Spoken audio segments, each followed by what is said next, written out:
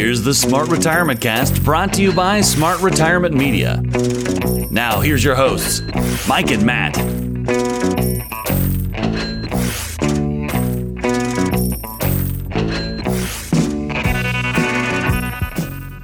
All right, listeners, we're back for another live Smart Retirement Podcast.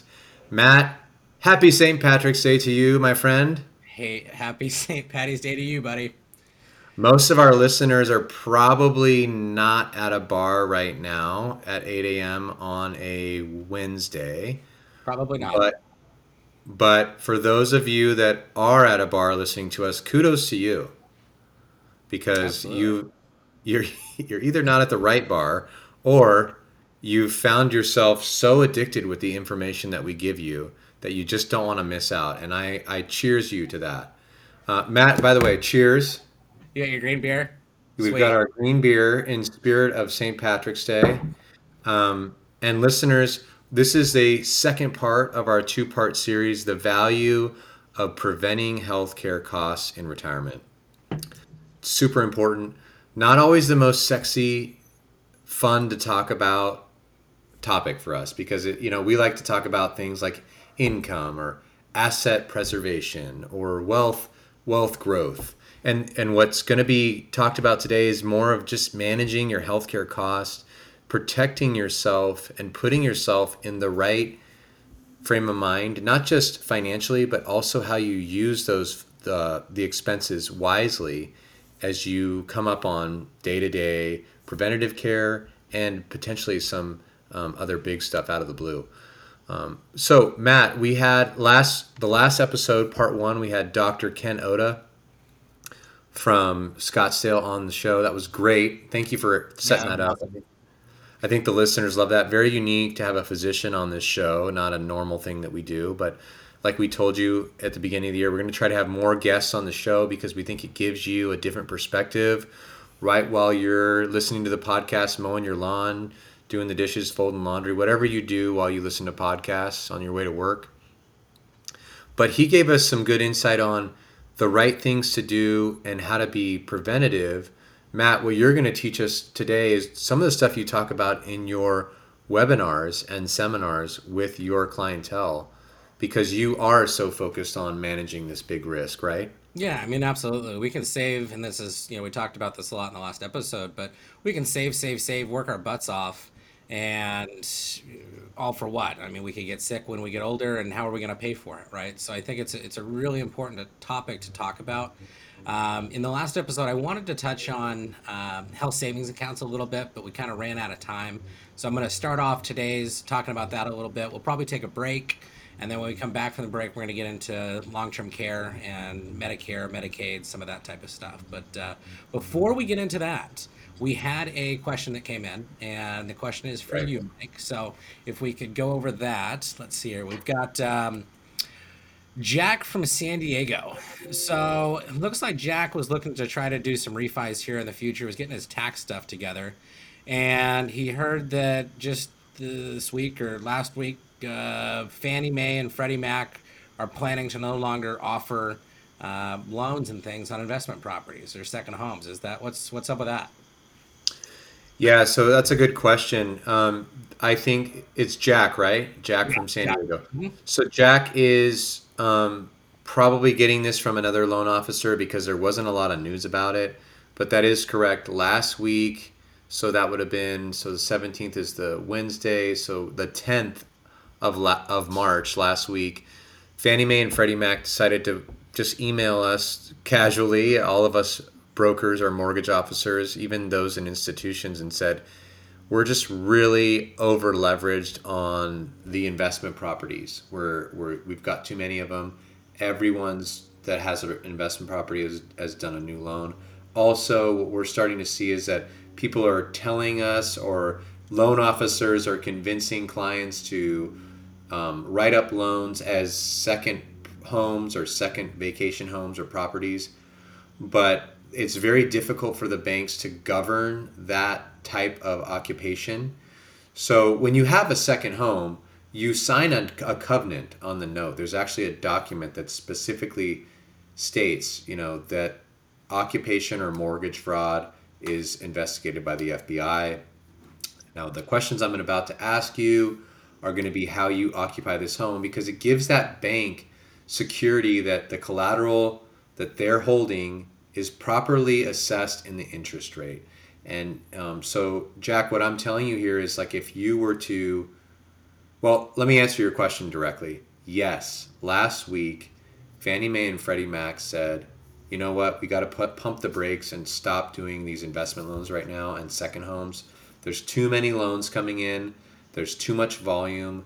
We're not able to assess properly and crank out the loans and cover the loans and purchase them from guys like me, Central Coast Lending, or the company I work for, or brokers like me. So what we're going to do is we're going to overprice these products so much that no one's going to borrow money against them. So we went from probably 2.875 to 3.25, depending on your equity position, to 4.5 overnight. So what that says is it's basically like, that's like bear spray, right, Matt? You're pushing everyone away from you. Sure. You don't want another loan in that category. You don't care how much revenue you're losing, because they've got to get a better system in place for managing the products that they have. The mortgage-backed security market is fascinating if you're in it, because there are usually 2 to 3 touches before it gets to Fannie Mae and Freddie Mac. And I know I might be going down a rabbit hole here, but I want to say this really quick, that the average bank is closing your loan, and within a week they're selling it to someone else that's going to service that loan for 6 months. That 6-month performance gives them, the servicer, the ability to package a bunch of other loans like it. So same FICO score, same loan to value, in other words, equity position, same type of occupation. When I say occupation, I mean primary residence, like where you live with your family and your kids, where you drive home every day and park in the driveway. You're not going to mess that up. That's something sacred. Second home, so a lake house, a ski home. And then the third one is an investment property. And the investment property is really the worst collateral. And just think about it. I mean, anyone that's trying to survive is going to collect rent from the tenant and not pay the bank. They're going to just put themselves in a terrible position. Hopefully that doesn't happen to anyone, but that's how the foreclosure process starts. So these investment homes and second homes, they're getting very muddied right now in the marketplace. Loan officers and other individuals are saying, yeah, I mean, it's going to be my second home when I go see it, but when I'm not there, I'm going to put it on VRBO and Airbnb because it's so easy to make money. And now these technology companies have just annihilated the everyday average vacation home rental company. And so they're just saying yes to a person like me and signing a document that says, sure, yeah, whatever, I'm going to make it my second home. But they're actually abusing or violating the covenants of the note. So that's why Fannie Mae and Freddie Mae have stopped. I'm not trying to take their side. I'm just saying that there's a reason for this. And unfortunately, the only reason to combat it in the marketplace, because they can't just reject loans. That's just not the way banks practice. So what they do is they turn up the rates so that no one under the sun is going to want to pay that. Or on the flip side, being able to leverage it and give themselves some security by having that higher rate for the defaulted notes that may come later, right? Yes. So that is correct. So they're pricing in the risk. Right. That's what mortgage banks do. I mean, you know that. You talk about risk all day long, Matt. Yep. But what I as a loan officer have to understand is that I can't charge someone more than 3 points total in the transaction. And so as the transaction is going on, I'm looking at that. As your advisor, I don't want to charge you 3 points because it's predatory. But also to meet compliance, I got to make sure that the summation of all the escrow fees and the bank fees and the total cost for the loan are not exceeding 3 points. At that point, it becomes a non-qualified mortgage, which means I can't sell it, which means we'll get all the way down to like the last couple days before we go to close. And if you're working with a loan officer that doesn't know what they're doing, someone in management's going to come up and say, I'm really sorry we can't close your loan because I can't sell it. And Sure. This loan officer just didn't know that. But what they're doing is they're pricing the loan so high that if someone wants to be even competitive enough to get a rate close to what the market was before this reprice, they have to pay 3 or 4 points. So then the loan can't close. And so what is this? It's basically like, hey, time out. We're going to take a 3 to 4 week break and see how everything goes this year. We got Q3 coming up, or excuse me, third month closing and Q1 coming up. We're going to see how earnings reports go for the stock market. We got the stimulus coming out. We got Biden, throwing vaccines out of B-2 bombers to everyone. So we got enough stuff that we can just sit back and wait. We don't need to take this risk anymore. Yep. So Jack, that's what happened if you were waiting on the fence to file your tax returns or just didn't really like the idea of refinancing yet. You missed the boat if you want to refinance an investment property, a second home. Primary residences, we're going to do those all day long. It's the best collateral under the sun. I mean, you're just not going to jeopardize where you sleep with your family and throw that under the bus. Absolutely. And that's Jack, a longer answer than we probably wanted, but I think it allowed me to warm up, which I feel good now. Good. And maybe that, everyone should know that I was feeling a little guilty drinking a beer on the show, but we are recording this the night before St. Patty's Day, so we're not drinking at 8 o'clock in the morning. So, yeah, that's all good. But while you're listening to this, we're usually responding to an inbox full of emails. And Jack, thanks again for writing in to us. And listeners, or viewers, if you're watching us on YouTube, make sure to either write in any questions that you have to an email at info@smartretirementcast.com, or you can give us a call at 866-53-RETIRE. Mike, I want to jump in before we go to break here and talk a little bit about health savings accounts and FSAs.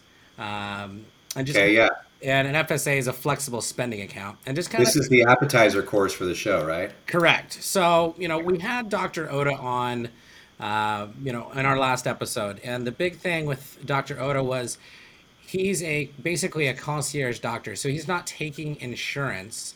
So how can you, pay someone like that rather than just paying for it out of your own pocket? That's kind of where the HSA is going to come in, right? So an HSA and an FSA are both tax advantaged accounts. So essentially kind of like an IRA almost, where you can put the money in tax deferred, or actually not even taxed at all, it's pre-tax. And then as long as you use the funds for qualified medical expenses, the money is not taxed. So the big difference between an HSA and an FSA is an HSA, you can go out if you have a high deductible health insurance plan. So every year they come up with the limitations and things for that. But your deductible, I believe, for 2021 can't be less than $1,400 on your particular health plan, and that's on an individual's plan. And then with that, you've got the HSA, or the FSA, which is going to be primarily only offered through an employer. So we're seeing less and less businesses offer these types of things, unfortunately. But if you've got one, it might be worth taking advantage of. Now, the contribution limits for an FSA are lower than your health savings account that you could go out and set up on your own. The benefit of the HSA as well is while the money is sitting in that account, some custodians, or when I say custodians, whoever's holding the account, can give you investment options. So that money is essentially growing tax-free as long as you use it for medical expenses. And, one of the things that we're going to talk about a little bit later in the show is long-term care. And if you're thinking about getting long-term care, why not put money into an HSA now to fund your long-term care premiums that you're going to pay for later, right? So you're essentially being able to write off now what you're going to be paying for your long-term care insurance premiums without having to pay tax on it. So just a little tip to the listeners out there on that. Let's see, I have the IRS limits on these. I wanted to share that with everyone.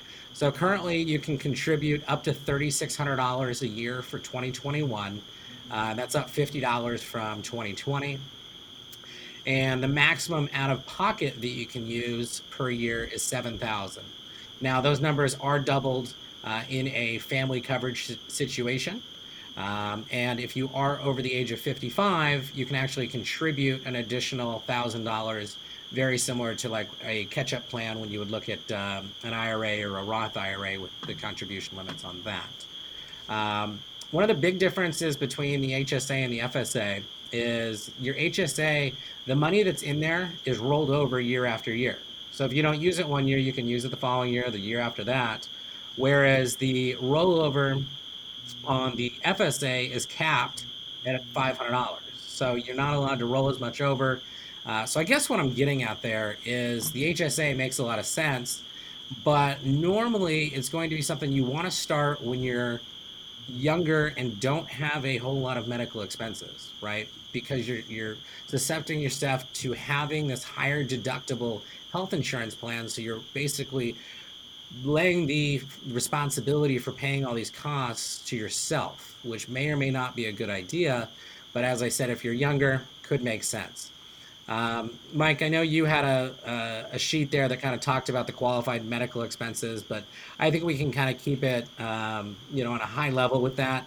Really what we're looking at is, if you've got out-of-pocket medical costs for prescriptions, uh, you can actually use it for some of your co-payments, co-insurance type of things.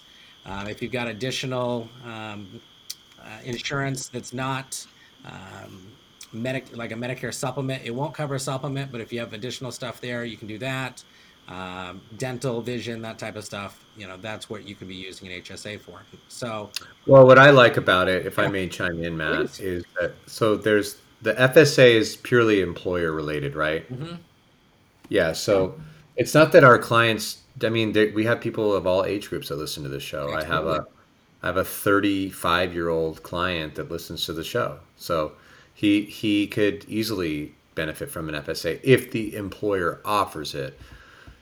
HSA, two reasons I love it. First reason, I think you hit the nail on the head. If you start it early, and when I mean early, I'm not talking like in your 30s, I'm saying in your 50s. Hmm. Your 50s, you're still very healthy. I mean, you should be. And unless you're living like Hugh Hefner, you should be healthy. And so you can roll that over every year, and by the time you hit 60, this is the phase we've talked about, listeners, the transitional years, that's like 58 to 65. Those are the anywhere in there I could probably retire. I'm a little bit greedy, so I'm going to push Social Security out more, so I'll keep working half time. That's fine, but you're continuously adding to your HSA account, which can get up to 40, 50, $60,000 over time. And now those are funds those are just like smart retirement planning funds. Like you get the money that you match for, right? Get the match from your employer. Then get the money put it in your HSA or your Roth that is, actually HSA would be better than a Roth because you can put it in and still get the 401k or the IRA tax exemption, right? Right. So that's the big difference. So like a Roth, you still have to pay the money, taxes on the money when you take it out, when you put it in Right. that account, right? Which is, kind of like a hybrid. The HSA is like a hybrid between a Roth and a traditional because as long as it's used for healthcare expenses, you get to write off the money that goes in and you don't have to pay any tax on it when it comes out. So, yeah, I mean, I think And is for a smart retiree, it's definitely a good move to be putting some funds in there. now, if you're listening and saying, well, that'd be great if I was 50, but I'm 63. Well, the nice thing is if you're 63, you probably have done a couple things right with your assets over time and you have some liquidity. Good for you. Cheers to you. Yep, absolutely. But but now you can fund that HSA every year, right? And if you take on the health savings account, here's how insurance works. The more risk you take on as the client or the consumer, the lower the premium is, right? The lower the monthly payment is. Yep. So just like people are doing a refinance with me to save $300-400 a month, you could be saving $300-400 a month on your health insurance Yep. by taking this HSA account. Now, initially, you're going to have to take probably a deductible that's looks pretty large to what you've been used to, $6,500. Yep. Maybe a family deductible of 13 grand. That's going to sound crazy, but as you prime the pump and put the maximum amount of dollars in this thing, you're going to give yourself benefits. Not only will you reduce your adjustable gross income for tax purposes, that's like a sidebar. What I'm talking about is you're getting in the right frame of mind, like Dr. Oda was talking about, which what this show is about, is preventing large healthcare costs. Yep. Don't double down on more Apple stock until you have this stuff, people, because this is the stuff that comes out of left field. Yep. Like on a Thursday on the golf course, your arm hurts, and then next Friday you're in the hospital because you're having a minor heart attack. Yep. And this isn't one of those things that we can just catch up on later in life. Because they cap it. Yeah, once you're on Medicare or eligible for Medicare, you can no longer contribute to an HSA. So Right. What are we saying? 65 for the most part. You're done. So again, if you are in good enough health, go ahead and start one of these things. Talk with your CPA, figure out how it's going to work. It makes sense for all of you out there as smart retirees.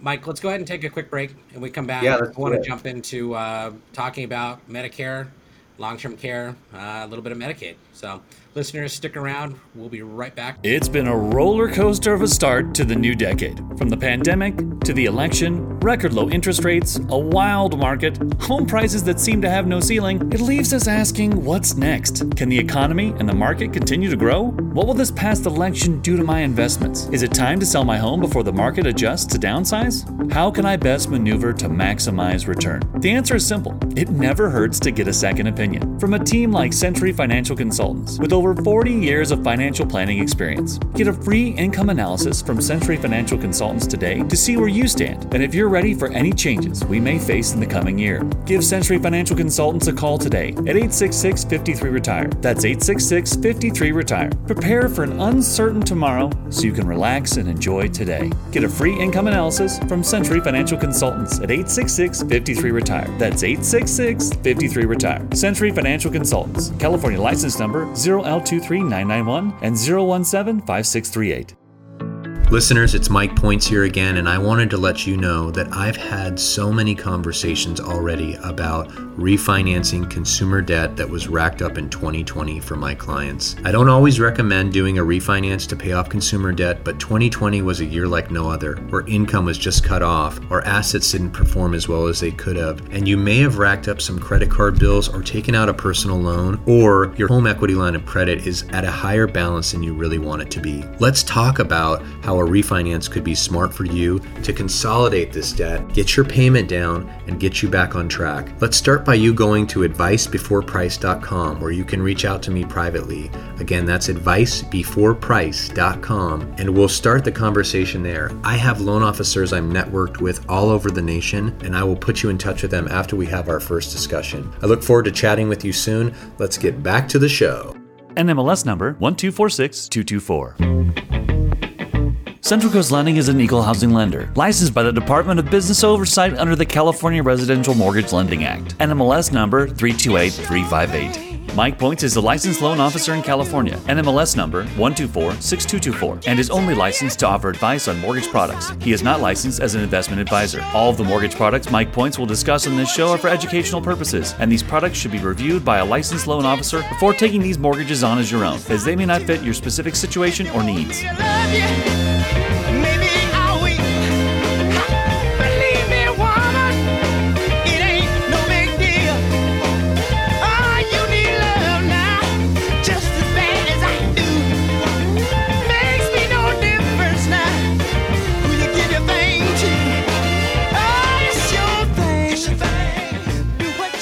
Okay, listeners, we are back from that short break.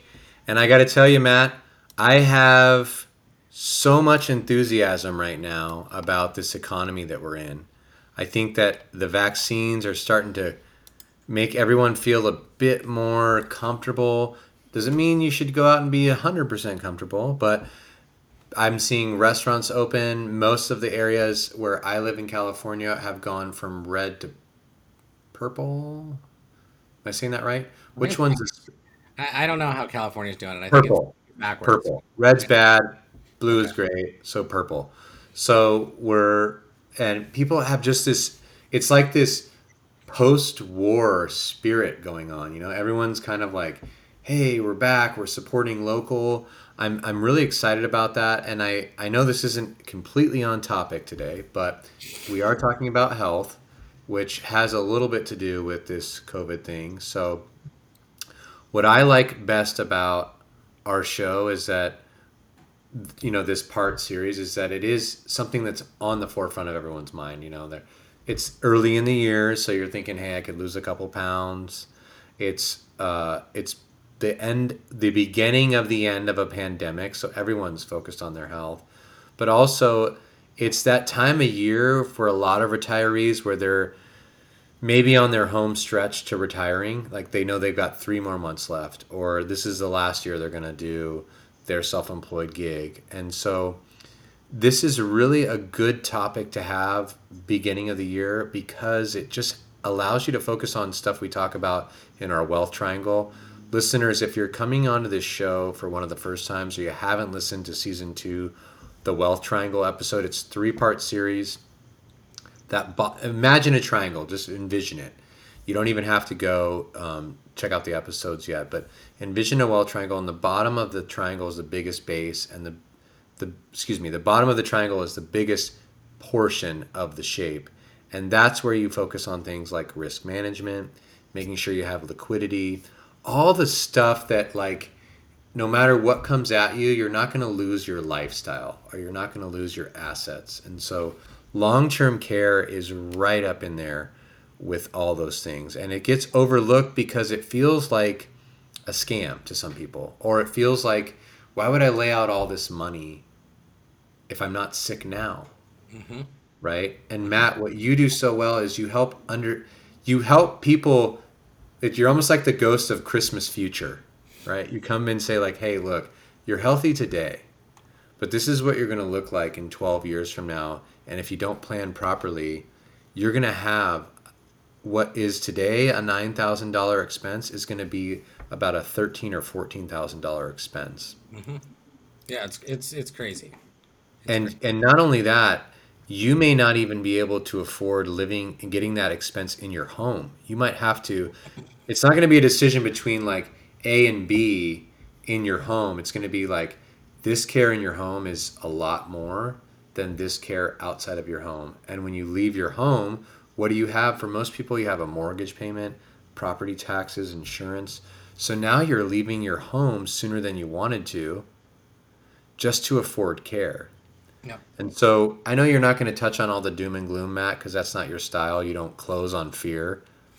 But I think that this part of the show is very important because you're going to help people understand that if you're preventing this big risk in retirement, this is a big key tool to have in your shed.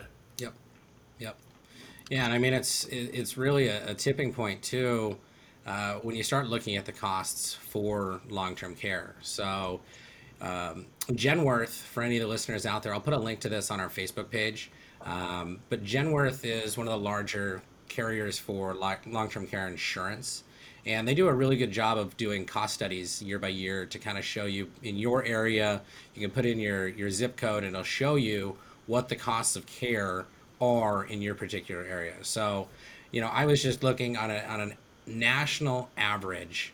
Long-term care could be as much as about $106,000 a year on a national average. Now, if I go into, let's say, California, for instance,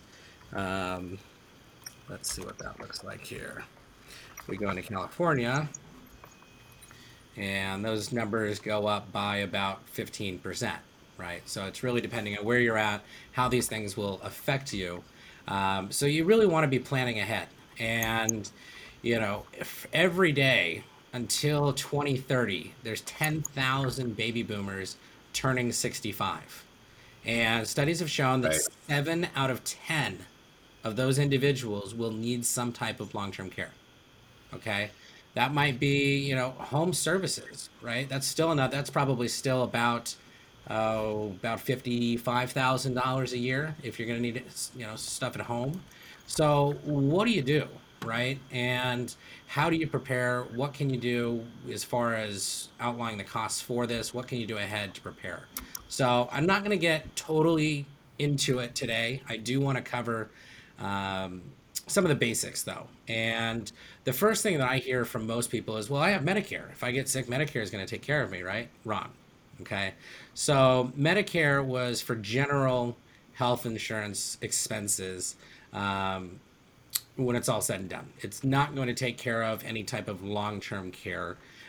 It will take care of some of it. So Medicare will cover the first 20 days out of the hospital in a skilled nursing facility.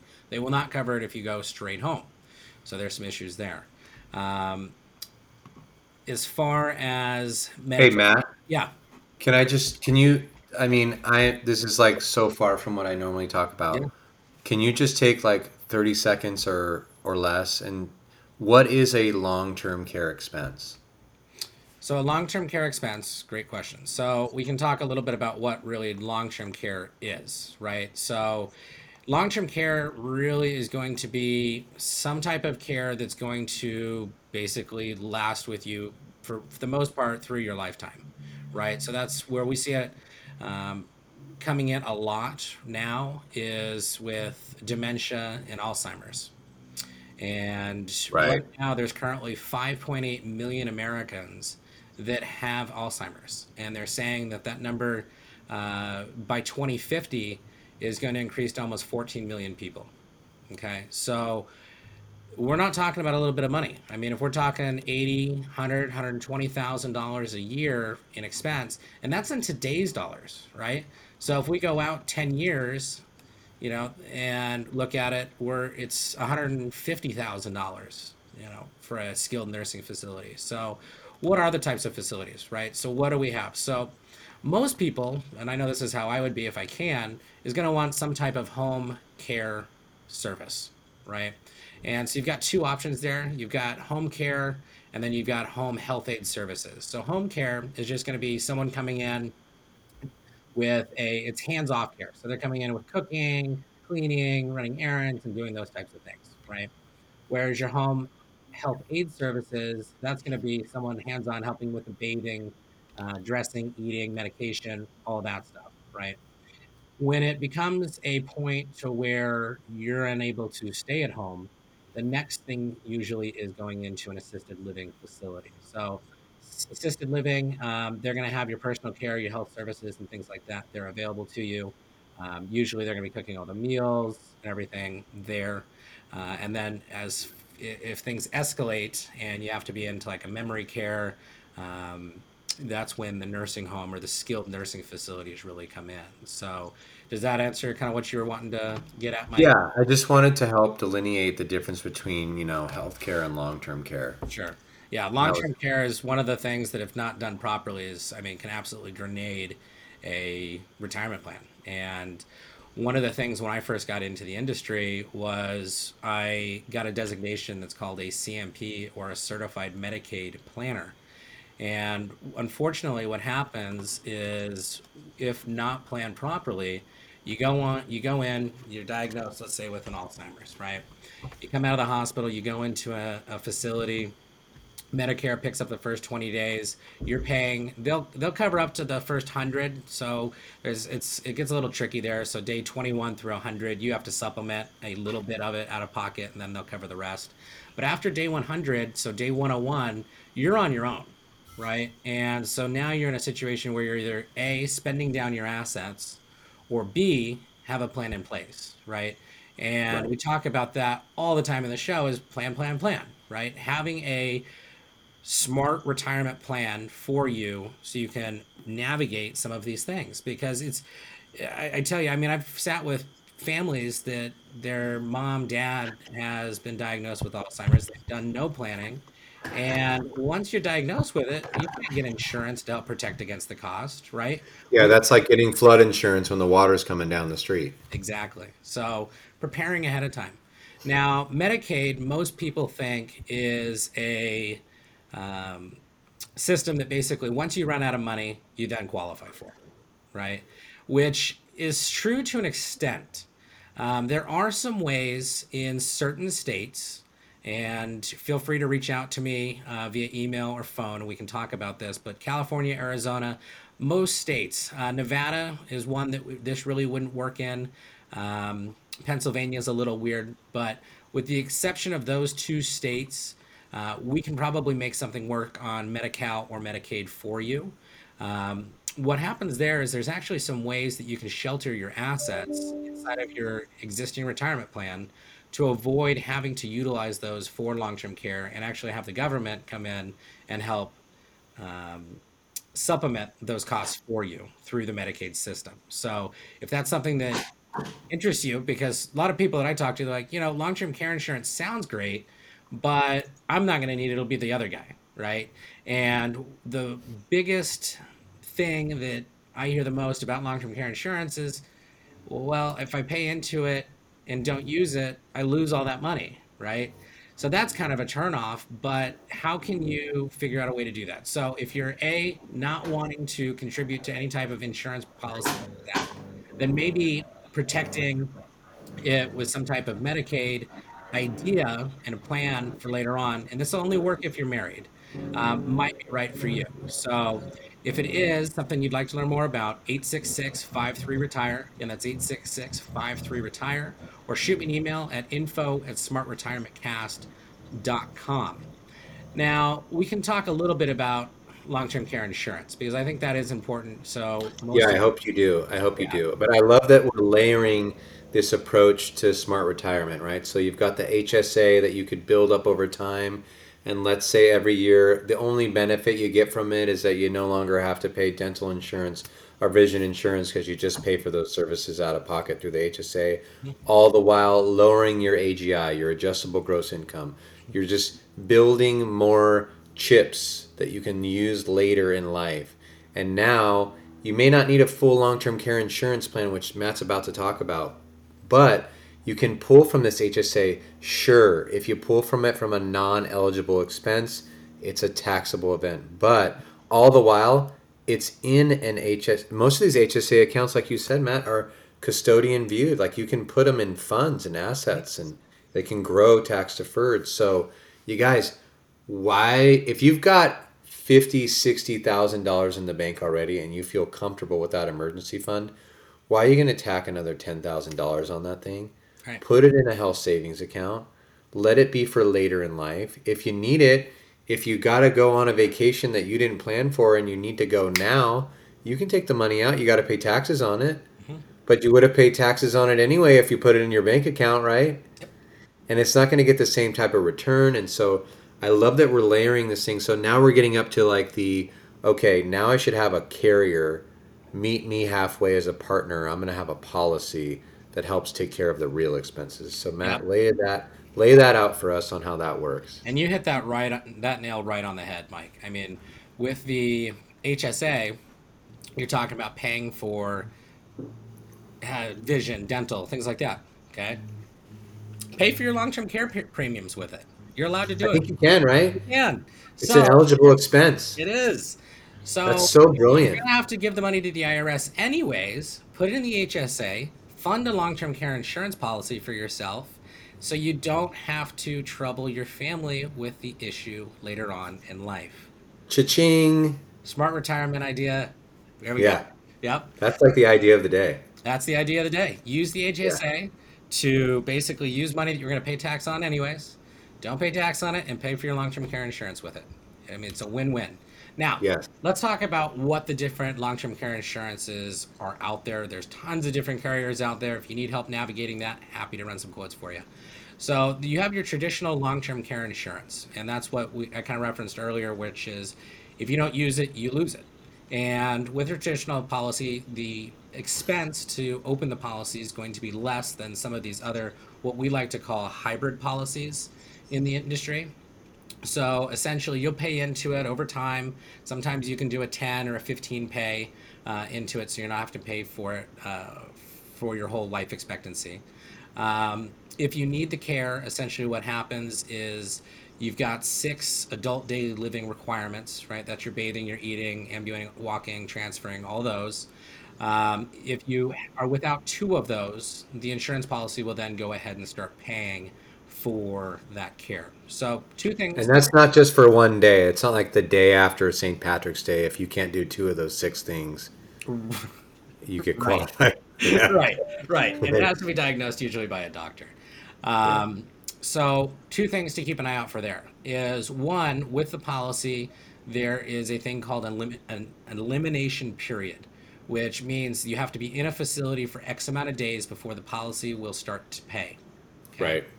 Kind of Now, like disability. yeah. So we just talked about Medicare, right? Medicare is going to pick up the first 20 days of you in a facility and will cover and help supplement the next 21 through 100. So normally what I say is on an elimination period, do a 90-day elimination period policy. That we have about a Smart. 10-day gap, but you're not paying for more than you need, right? The insurance sales guy that is showing you the policy wants to write it at 0 because his commission's higher than it is at 90, right? So another smart retirement tip there. Yeah, yeah. Um, the other thing that I would also recommend is there's a cost of living adjustment available in all of these policies, whether we're talking traditional or a hybrid policy. You want to do that, right? So if you start a policy off now that, let's say it's $300 a day of a benefit that it'll give you, make sure you have at least a 5% cost of living adjustment rider enhancement on that policy. Yes, it's going to cost more. It will be worth it. With the prices of healthcare, I mean, we just talked about it. How many baby boomers, are coming up over the next 10 years? How many of those are going to need care, right? So what's going to 7. happen? Either they're going to have to 7 out of 10. 7 out of 10, right? So 7 out of 10 of those millions of baby boomers that are coming up are going to need some type of care. Well, I can tell you right now, we don't have the infrastructure and stuff to support having all those people in a home today. So what's going to happen? They're going to build more facilities. And just like your basic economics class, what happens when demand gets high? Prices go higher, right? So you want to make sure that you've got some type of cost of living adjustment on that policy. So I'm not a huge fan of traditional long-term care insurance, just for the fact that you're putting in the money, and if you don't use it, you lose it. On the other flip side, if you are running the health savings account idea and you were going to give the money to the IRS anyways, then that might be your way to go, right? But what they've done over the last 10 to 15 years is they've kind of tried to make this more appealing to your, more affluent investor, I guess you would say. So same type of deal. You're going to be putting in money over a period of time. You can actually put in a lump sum amount. Let's say you've got some just sitting in a savings account, or maybe you've got that HSA account that you've had for 10, 15 years that you really haven't touched anything out of it, right? So we could look at utilizing that and funding it over a 5 to 7 year period. So what happens with a hybrid policy is there's usually some type of death benefit associated with it, which means, let's say you put in $200,000, right? And you pass away without using the policy. There's probably going to be some fees and things in there, but your estate probably would, or your spouse, whoever the surviving beneficiary is going to probably receive about $180,000 back out of that thing. So you sacrifice 20 grand, but have that peace of mind knowing that your spouse was still going to get the money back, but you would have the care if needed, right? Some of these long-term care policies, we can get them to where they are tax deferred, and there are some tax advantages there. That would be just kind of looking around, seeing what policy makes the most sense for you. And right, wrong, or indifferent, you really have got 4 different ways you can fund long-term care, right? So option A is do absolutely nothing and self-fund it. And listen, if you've got a few $1,000,000, okay, great, that might work for you. But the average American in this country is going to most likely go broke trying to fund their own long-term care.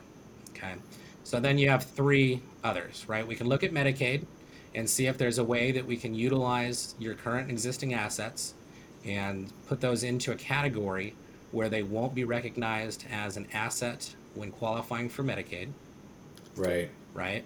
You've got traditional long-term care, that's your you don't use it, you lose it type of policy, or you've got a hybrid policy which could have some type of death benefit or maybe even living benefit available to it. One thing I do want to tack on to this is I have a lot of clients that have older annuities and things that they think their money's locked up in. make sure to look at your annuity contracts. Most annuity contracts have two things. They have a terminal illness waiver. So if you become terminally ill, they'll actually give you all the money back out of your policy with no penalties, or a confinement waiver. So in a situation like a long-term care need, they will release the money back out to you as well. Now, Nice. yeah, and keep an eye out on some of those. If you bought them with what's called an income rider on them, sometimes the income riders can actually be doubled for a period of 5 years to help cover long-term care expenses. So check out your policies. If you need a second set of eyes, again, to look at any of this, give you some actual personalized advice, happy to do it. 866-53-RETIRE, and that's 866-53-RETIRE, or shoot us an email at info@smartretirementcast.com. So, Mike, I think I don't want to bore everyone with long-term care. It's not the most exciting topic to talk about, but nonetheless, That's why we have green beer. we have green beer, and we want everyone to have a happy and safe St. Patrick's Day. And Yes. Mike, I'm heading out your way here in a couple days, so I'm looking forward to. Yeah, we're going to host you here on the Central Coast of California. Looking forward to it. Come out and It's going to be good. for something. So, listeners, we appreciate you tuning in today, and we hope you will tune in to our next episode. So, we will be back with more Smart Retirement Podcast on not next Tuesday, It's going to be the last week of March. It'll be the last week of March. Perfect. Well, in that case, listeners, let's go out and make the rest of our lives the best of our lives. The opinions voiced in this podcast are for general information only and are not intended to provide or construed as providing specific investment advice. Any economic forecast set forth in this podcast may not develop as predicted, and there can be no guarantee the strategies promoted will be successful. All performance reference is historical and is no guarantee of future results. Investing involves risks, including the potential loss of principal. No investment strategy or risk management technique can guarantee return or eliminate risk in all market environments. Thanks for tuning into this podcast. California license number 0175638, NMLS number 1246224.